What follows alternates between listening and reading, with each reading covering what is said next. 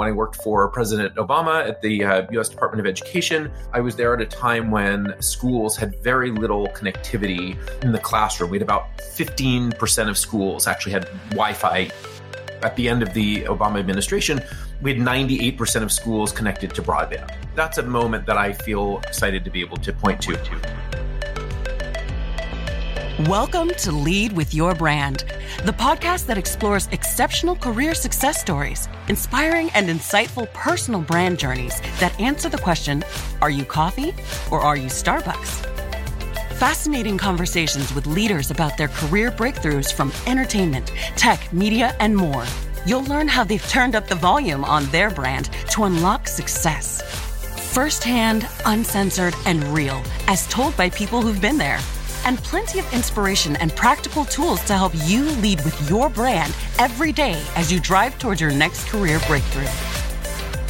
And now, here's your host, personal branding expert, diversity advocate, and keynote speaker, Jason Patria. Hey everybody, Jason Patria here, and you are listening to the Lead with Your Brand podcast, which is the podcast for folks just like you who are looking to turn up the volume, show your value, and lead to your next career breakthrough. We've got a fabulous show today because I have one of my buddies on. It is Richard Cullotta, the CEO of the International Society for Technology in Education and author of the new book, Digital for Good. But before we get to Richard, let's talk a little bit about your brand. I want you to remember that your brand is not about you. That's right. I said it. Your brand is not about you.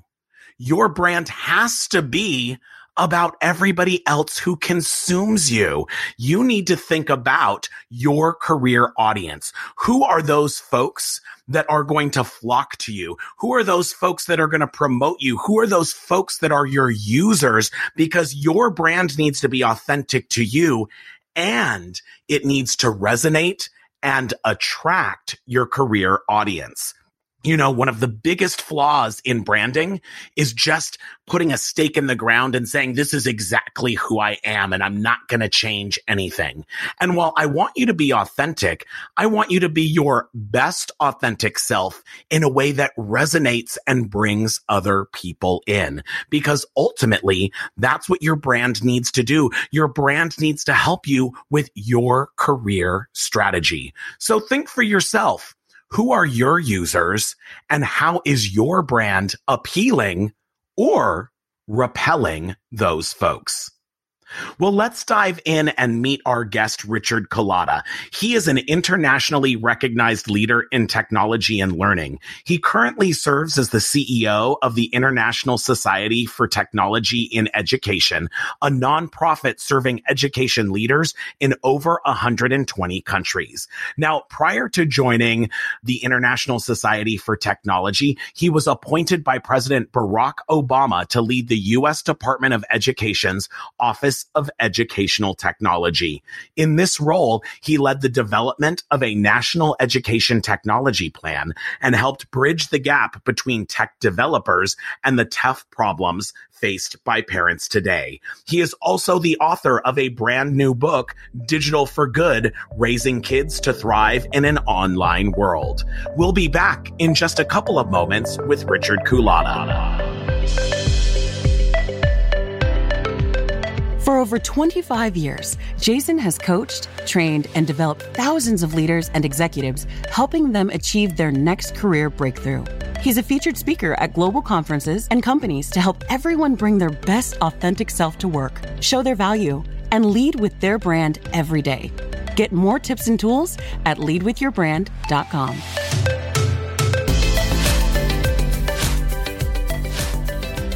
And we are back. I am super excited about today's guest. It is Richard Cullotta, who is the CEO of the International Society for Technology in Education. Richard, what is going on? Hey, Jason, I'm just excited to be hanging out with you here today. Well, I am thrilled to have you because we've got to talk about your new book for one thing. Plus, I need to catch up and hear about all the fabulous things you're working on. I can't wait. Where do we start?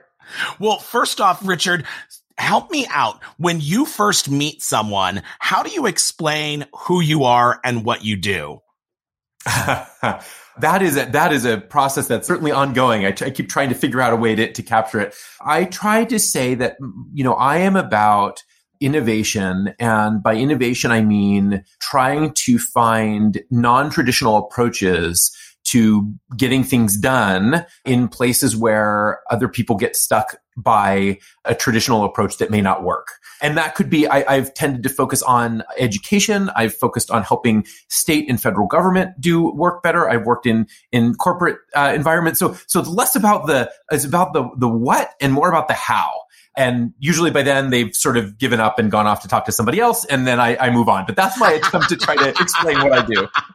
Well, you do so many cool things, which is really one of the reasons why I wanted to talk to you, because it feels like your entire career is really at the intersection of technology and education, which is super cool. So, Richard, when you look back at your years throughout your career, for you, what have been some of the biggest breakthrough moments where you really, look back and say, hey, that was a defining moment for my career? Yeah, it's actually a difficult question to answer because the whole approach that I take to my work and my brand would be probably the language you would use for this is an iterative approach, right? So small steps. I think one of the biggest challenges that we have a lot of times is people try to tee up this big reveal, the big ribbon cutting moment. And often that never happens. And I found that I can and bring my teams along much farther if we just focus on sort of small little iterative steps. And then before you know it, really amazing things happen. So that's cool. And it makes it hard to point to like a specific breakthrough moment because it's sort of this long series of steps.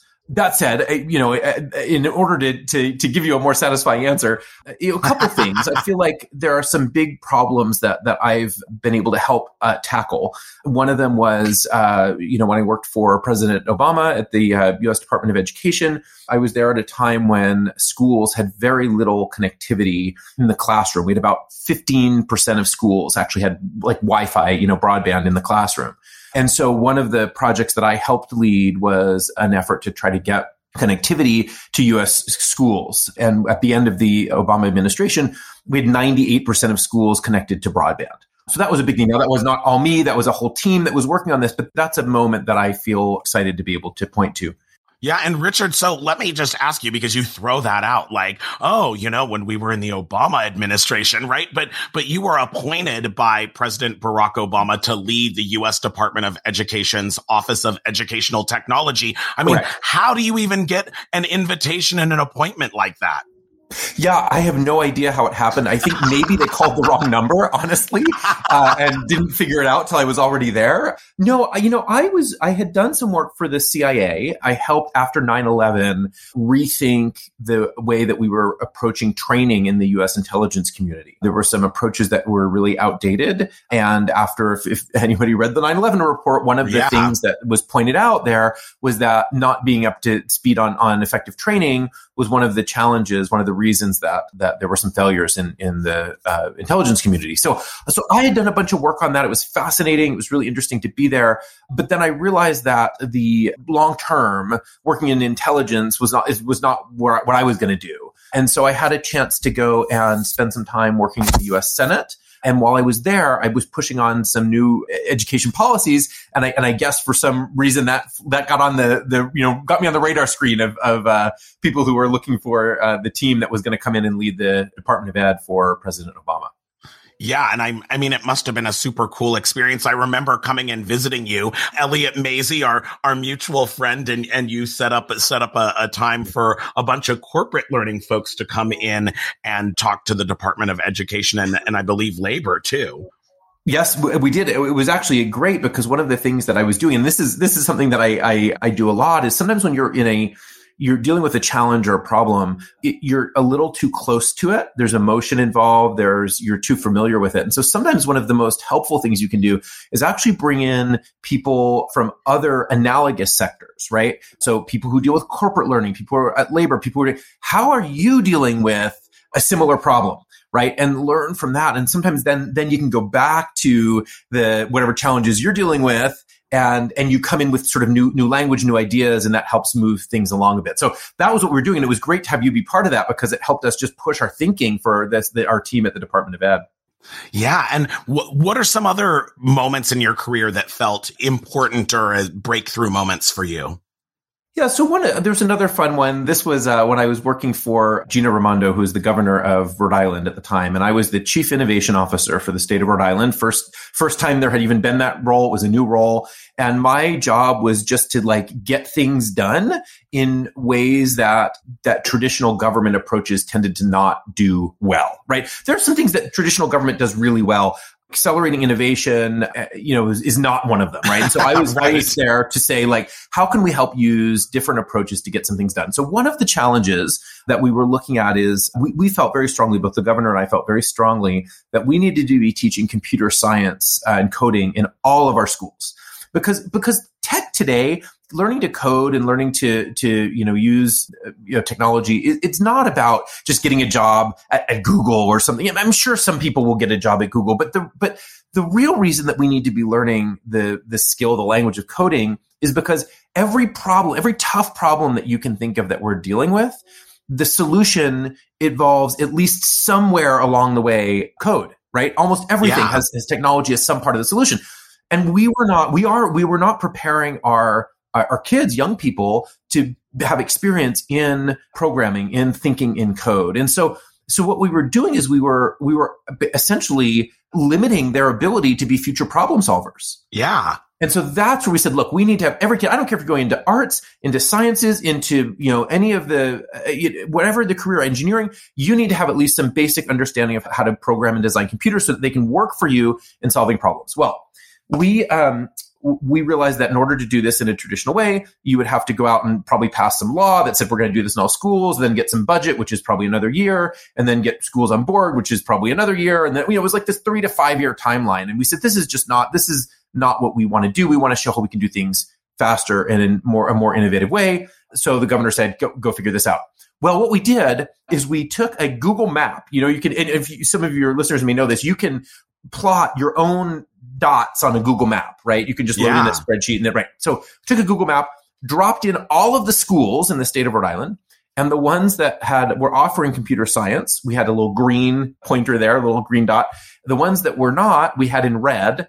And then we went out and we started doing these town halls and talking to parents and saying, hey, we think it's really important that every kid has experience learning computer science, and talked about all the reasons why. And we said, and look, we even created this map so you can just go and take a look at what school, what your school is offering. So the parents would log in, and for most of them, it'd be a red dot.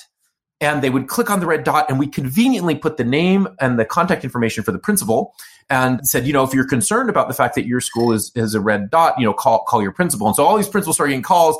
How do we get computer science happening? And then we just happened on the back end to say, hey guys, whenever you're ready, we have some training programs for your teachers, and we have some curriculum ready to go. We can do it all over the summer so that you'll be ready to go in the fall.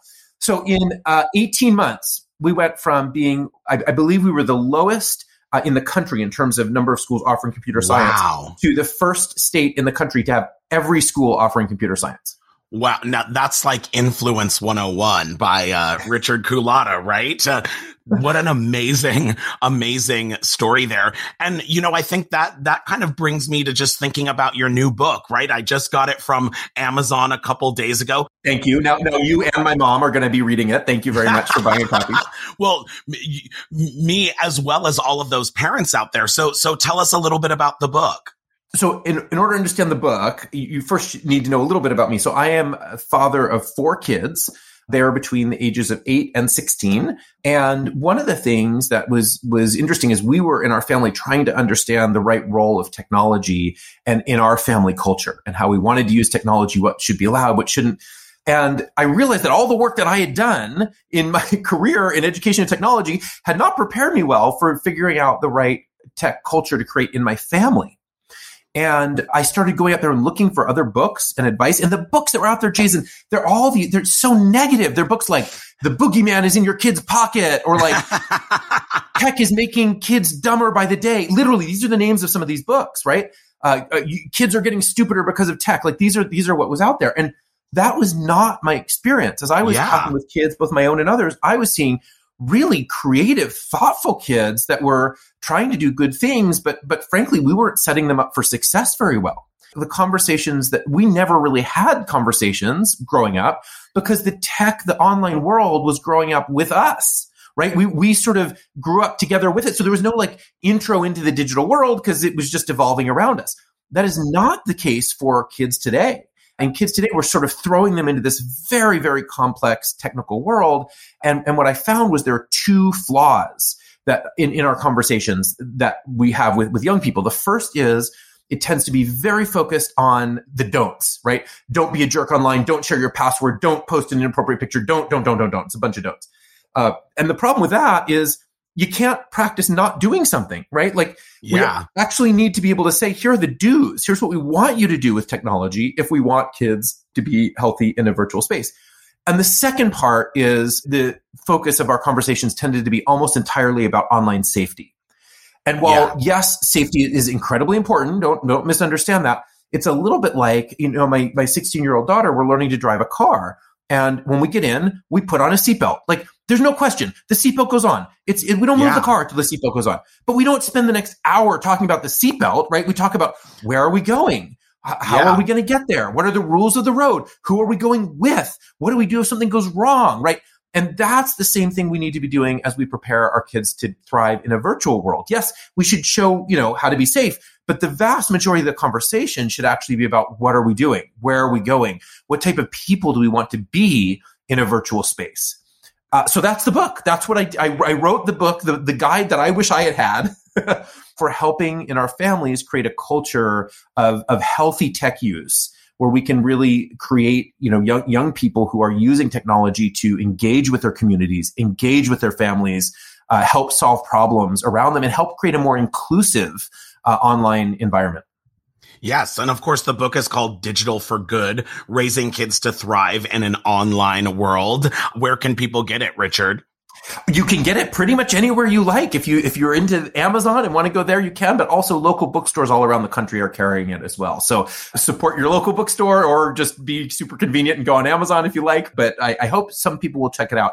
I think it will be a bit of a stress reliever for parents and families who are feeling a little stressed out over how to limit tech use in a healthy way, as opposed to just saying, all right, you have an hour and then your screen time's over, right? Like using a clock to limit technology is actually a really bad way to do it. And so I give a whole bunch of other approaches that are healthier. And I think it will help create a happier, healthier culture for tech use in our families. And what are one or two other tips that you have for parents to have a positive experience with their kids in the digital world? Well, look, one of them, this is just a really simple one, but one of them is just create what I call a device use agreement, right? Just create an agreement with your kids about how they are going to be using their devices. And it should not be a list of don'ts, right? So for example, in our family, each of our kids it's like a little contract, right? In our family, one of the things that we ask our kids to do is help us capture family moments. So capture pictures, capture funny things that people say. Every couple months, we sit down and we just read all the funny things that our kids have said because they've been capturing those things, right? So that those agreements also may include things like, where do we not want technology used? Phones should not be alarm clocks, right? I just want to be really clear about that. Yeah. They should not be sleeping in our kids' beds with them. That's ridiculous. And so we have a charging station outside of the rooms, and that's where the phones live. And so it creates more healthy separation and better sleep and all kinds of stuff. Those are the sorts of things we put into the contract. So that's one tip. If I can slip in one more, I know I'm kind of winding up and watch me go subject here, but one other thing that I would slip in is it's really important that we also suggest healthy, good apps that we want our kids to be using. Most parents that I talk to, I interviewed a lot of people for the book. Most parents I talk to, if you say, do you ever recommend a book for your kids, right? The answer is yes, of course. I recommend books. It's very important that they're reading. And then I say, do you ever recommend apps for your kids? Ooh. And it's like crickets, almost never. You're like, wait a minute. If we want to be able to influence how tech is being used for good in our families and our communities, we should be helping to recommend and suggest apps that align with our kids' interests, that do interesting things, not just sort of wait and let the advertisements that they see determine what apps they request. So those are just 2 tips. There's like 100 others, but those are 2 tips of ways that we can help improve our digital culture at home. Absolutely. So Richard, tell me about when you were a kid growing up. What did you want to be when you grew up? Oh gosh, I have no idea what I wanted to be when I grew up. I think I wanted to try everything. In fact, what I really wanted them to have was this like a subscription that you could do a job for like 2 weeks and then like go to another job for 2 weeks, and you could just try out all the jobs. I was always ticked off that there was no way to do like a job trial. You could go to an ice cream store and try the little mini scoops of ice cream sampler. You couldn't do that for jobs, right? Yeah. Anyway, so that's what I really wanted, was the ability to do a job for 2 weeks and try them all out and then see what I wanted to do. And so how did you end up in the technology and education space in the first place? Well, so I did switch my major about 13 times when I was in college. So I kind of did create this. Right. You did the flight, an academic flight, right? Yeah, I helped my college with their providing extra tuition for them, I think. No, listen. So I became actually. I wish it was some great story. Like I was so inspired by my 5th grade teacher that I wanted to go into teaching. And by the way, I had some phenomenal teachers. Yeah. But the real reason that I went into it is because I was actually so frustrated at how bad it was. Ooh. I was looking at education. I was looking at and this idea of trying to innovate and try to do things that solve tough problems. I kept looking at education and thinking, we could be doing this so much better. And why aren't the entrepreneurs going into education? Why aren't why aren't people that are going into startups and all that sort of that culture? Where are the solutions coming to rethink learning? And so that's what drove me into it, is just thinking, wow. I think there is some opportunity to really shake things up here and try to do things better than we have been. I just felt like we had become very complacent with with education in this country and frankly around the world. So that's what drove me into it. I also happened to, just in my, career jumping around, right, in my even exploration, even before I was actually in my career, had done a lot with technology. And I found I was really impressed by how much potential technology had when it was used in thoughtful ways to help support people. And so I thought, man, if I could take some of those tools and use those as a way to accelerate some better practice in learning, some awesome things could happen. And so that's how I ended up. And some awesome things have happened, right? Richard, tell me, how would you describe your professional brand as a leader, as an educator, as a technologist? Yeah, I mean, some of these things we've sort of talked about a little bit already, but one is this finding creative, non-traditional solutions to move approaches forward. That's sort of a big piece. And the other part, actually, we'd also talked about, is the idea of how much progress you can make in iterations. Yeah. And we often, I see a lot of times, especially in large organizations, this sort of boil the ocean approach, right? Which is we try to tackle this just massive big problem, and it's too big, and then we can't get it done. And so we get all frustrated and say, well, nothing will ever change. And we just go back to how it was. And I have found that if we can actually take smaller bites of things, if we can learn to be, and the kind of Silicon Valley term for this is minimal viable product, right? MVP. If you can look for MVPs, you can actually really you can get a lot done. And so those are kind of the things that come along with my brand is innovation, but also taking large complex problems and then breaking them into small enough chunks that we can get movement. And not only does it come to solutions, but you also feel like change is happening. And that gives more momentum and more goodwill and more buy-in to then tackle even bigger problems. Yeah. So give me 3 words that describe Richard Culata. How would people describe you, or how would you describe yourself in 3 words? Okay, well, nerdy would be the first one. Creative would be the second one. And high energy is going to be my third one. I'm putting a hyphen in there to get two words in. Absolutely. And so I love that you say nerdy, because you just own it. So tell me, why would you describe yourself, or others might describe you as nerdy?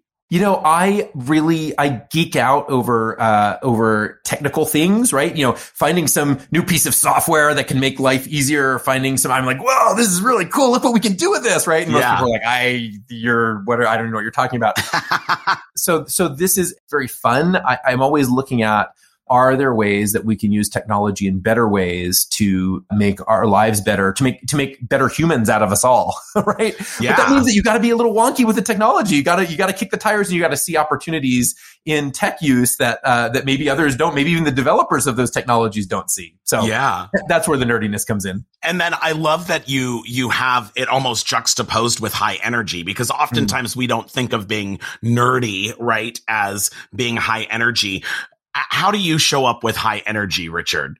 I'm a high energy nerd. That's all good. We can do that. No, look, I think part of the ability to tackle tough problems comes along with, an excitement for what the possibilities are. And as a leader, I think one of the important roles that I bring is that excitement and that inspiration. And fortunately for me, and I don't know why, it just has been always how it's very sincere. Like I look at opportunities, I look at where we have the ability to tackle something. I'm like, this is awesome. Like we can solve this problem, right? Like that is very sincere. And so I feel like if I can help bring that to the table, smarter people can come up with the actual solutions. I'll just help make sure that we have some of the excitement and energy that we need to keep moving along, even when things get tough. Yeah.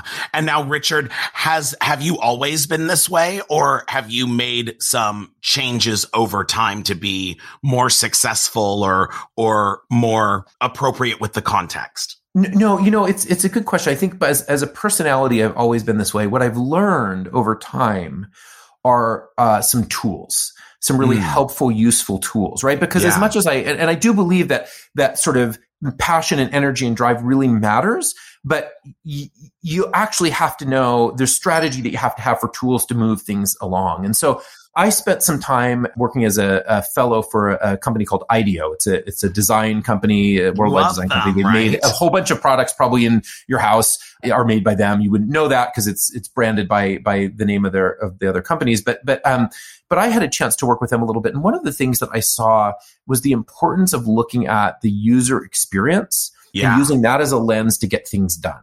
And so often we go in to solve a problem and we focus on what we need to do to solve it, timelines, I don't know, all these other factors, right? But what we don't do, especially in learning, by the way, what we don't do is spend enough time really understanding the users in the system and what their experience is. And so that's really helpful, is just stopping and spending some time understanding what the users are going through. When I was working in government, that's how we'd start. If we had a process that we're trying to work on, we'd say, stop before you do anything else. Let's go follow some users around through this process. We call it user shadowing. We actually did this at our Department of Health in the state of Rhode Island.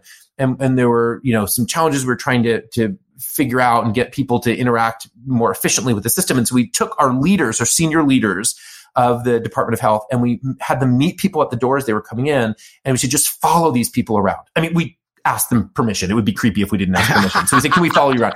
But they did. And so we discovered all these things. We said, look, all of our signs are in language that we understand because it says the names of these departments, but is not intuitive to people who are walking into the building. When we walk in, the first person they see is a state police officer who's a very nice guy, but doesn't look very friendly and also doesn't know where anything is in the building, so he can't be very helpful. Yeah, right? Exactly. And then at the end of that experience, we actually had members of that team say, I almost feel like we designed this whole system on purpose to be difficult for the users coming in. Wow. Right? And so based on that, we made some changes. We changed the signs. We changed with the state police officer there, we actually got some information about where things were in case there were some questions that came up, right? We reset, we had some signs posted right at the beginning, color coded some things so you could help find where you were going. That idea of and I, by the way, I've championed a national program for educators to do this, right? We spend a lot of time in schools talking at kids and designing for kids, but very little time actually developing empathy for what their experience is. And so Shadow a Student is a campaign that we have been working on to try to get all school leaders to spend some time actually following kids through their day. And it is so enlightening where there are opportunities to fix problems when you actually walk through an experience in somebody else's shoes. And it seems so obvious, but it seems like something that we skip over all of the time. Oh, all the time. Look, and actually, I just got to give one more example. When, again, in Rhode Island, we're trying to make our public transportation system more user-friendly. And so we had this meeting, and I had all these department heads, our head of IT, our head of these different departments that came together, and we met in our offices, which just happened to be right next to a big bus terminal. And so we had this meeting. We said, now we're actually going to do the meeting on the other side of town, and you all have to get there, and you all have to get there taking public transportation. So they walked out, and it was awesome. Now, what we didn't tell them was we'd hidden photographers that were working for us in there, and they were taking pictures. And you'd watch these people come up, and these, like, the bus ticket systems were so confusing. They couldn't figure out in the maps. We had, like, homeless people walking up that are like, hey, can I help you? It looks like you don't know what you're doing. And they were like, help them buy tickets. And then we have this one picture, of one of our senior leaders all excited about finally getting his ticket. And then we have a picture of him getting on the wrong bus to go to the other side of, right?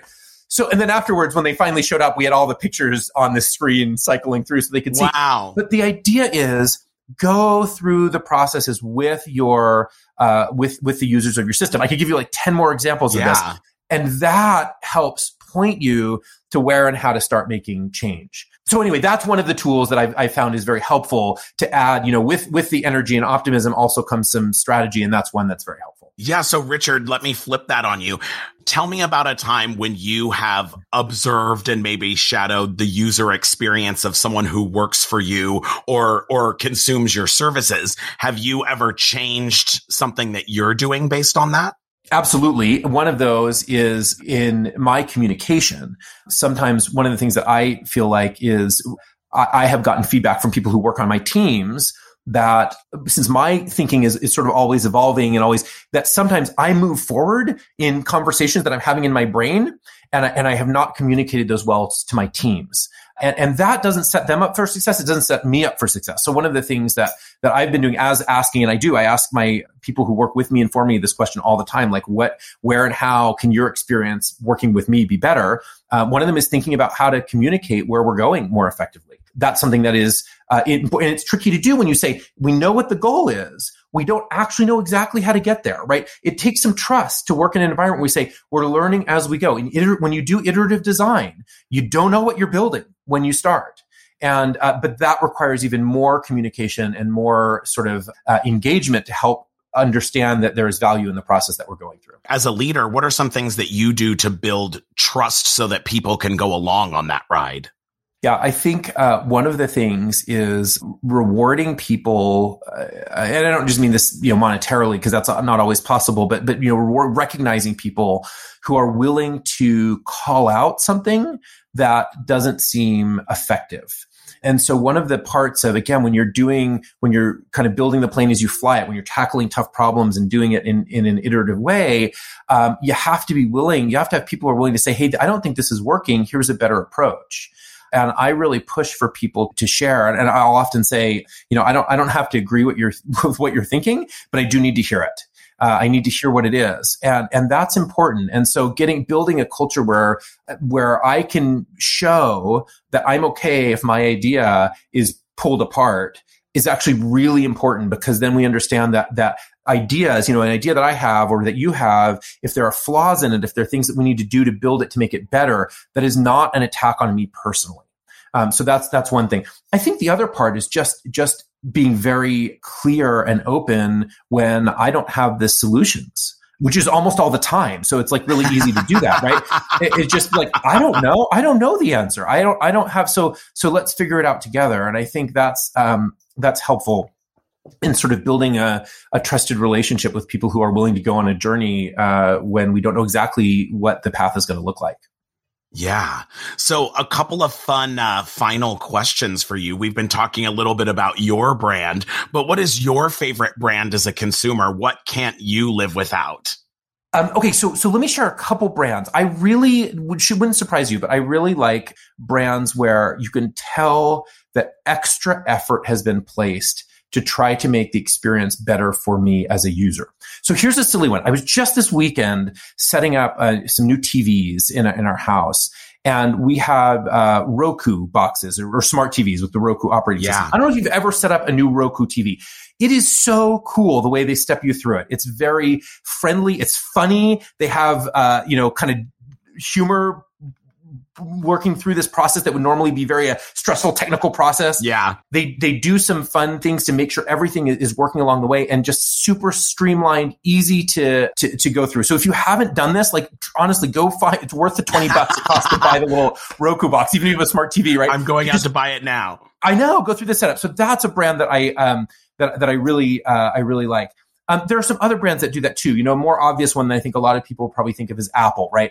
But Apple does a really good job. And yes, they may be overpriced and they may, there's some dings that we might throw in there, but they're very focused on having a very good experience for the end user. It feels like a special moment when you're taking something out of the box. They spend time designing the box, whereas most people would say, we're not going to design the box. It's here, it's in a bag. The product inside matters. No. The experience of that product starts before you ever turn it on. It starts when you open the box and then follows all the way through. So those are the types of brands that I'm attracted to are ones that go, we have taken the time to engineer this experience in a way that will be awesome for you from the moment you get in contact with it until long after you've stopped using it. Mm. And if you were a type of car, what type of car would Richard Culotta be? Wow, I would be, what type of car? I don't know. I mean, it needs to be, a kind of nerdy car. So maybe like a Tesla, with lots of programmable things and configurations, but also high tech, right? So those are the two parts that have got to be in there. So that's probably what I'd say. And finally, Richard, what's the best career advice that you would like to pass on to our listeners? So I have two pieces of career advice that I've been given over the years that have been really helpful for me, really, really transformational for me. And I'll share both of those. The first is you can get anything done if you don't need to get the credit for it. And that was something that somebody told me, a good friend of mine, my boss at the time, told me when I first came to work for the federal government, when I came to work for the CIA. And I realized this tight connection between being innovative and being humble. And there are so many great ideas that end up on the cutting room floor because somebody isn't willing to allow it to be somebody else's idea in order to keep it moving along. And that's a shame. And so sometimes we just have to know that sometimes you got to just let it be somebody else's idea. And that's okay if your goal is to really make an impact. Wow. So that's the first one. The second one that somebody told me is learn to be provocative without being contrarian. And so, again, in a world, if you're going to be an innovator, if you're going to try to think about things differently and move things along in a different way, you got to be able to call out where there are problems with the current approach, right? That's what leads us to opportunities to innovate. But nobody likes somebody who just says, that's not good, that doesn't work, that's not helpful. And so finding ways to be provocative and saying, here's how we could do this very differently, dramatically differently, without just being contrarian, without just sort of throwing cold water on the current approach or the current people that are trying to do it and working very hard to do it, is critical. And so those two pieces of advice, being able to do anything you can do anything you need to, you want to, if you don't have to get credit for it, and be provocative without being contrarian, have been two, foundational pieces of advice that I've leaned on for my whole career. Well, I love that, Richard. And thank you so much for being on the show. Thank you for being nerdy, creative, and high energy. Jason, so thank you so much for having me. This is so fun. I wish we could talk like this every day. Exactly. And everybody go out and get the book Digital for Good. And I'll be back in just a few moments with my final thoughts. Are you tired of not being recognized for your work? Are you ready to rise above the rest and accelerate to the next level? The Lead with Your Brand Career Breakthrough Mentoring Program will help you take control of your career, develop your own unique brand, and catapult you to a whole new level of success. You are a top performer, and the Lead with Your Brand Career Breakthrough Mentoring Program is what you need to get you there. Visit leadwithyourbrand.com to learn how. Wow, what an amazing conversation with Richard Culata, the CEO of the International Society for Technology in Education. You know, Richard just had so many tips, and I just loved his nerdy high energy. But you know, one of the things that I really took away from him was this whole notion of MVP. What is that? Minimal viable product. I love that Richard said we oftentimes try and boil the ocean. And so many times when people are working on their career brand, they try and do that exact same thing. What Richard said is you really have to break everything down into little bite-sized chunks so that you can make incremental change every single day. And that's the same thing as you think of leading with your brand. Break it down into our 5 steps to lead with your brand and take a look at 1 or 2 little things that you can tackle each day and each week that get you closer to the brand that's going to help you reach your career breakthrough. Well, that's our show for today. If you loved what you heard, make sure that you hit that follow button on iTunes or wherever you are getting your podcasts. Of course, follow me on social media. I'm at Jason Patria on all platforms, and I share tons of cool tips and tricks on LinkedIn. And remember, don't be a boring old commodity like coffee. Make sure in your career, you are a super premium brand like Starbucks. You've been listening to Lead with Your Brand, the podcast that explores and uncovers exceptional career success stories and inspiring personal brand journeys with your host, personal branding expert, diversity advocate, and keynote speaker, Jason Patria. Remember to subscribe on iTunes or wherever you get your podcasts. Visit us at leadwithyourbrand.com.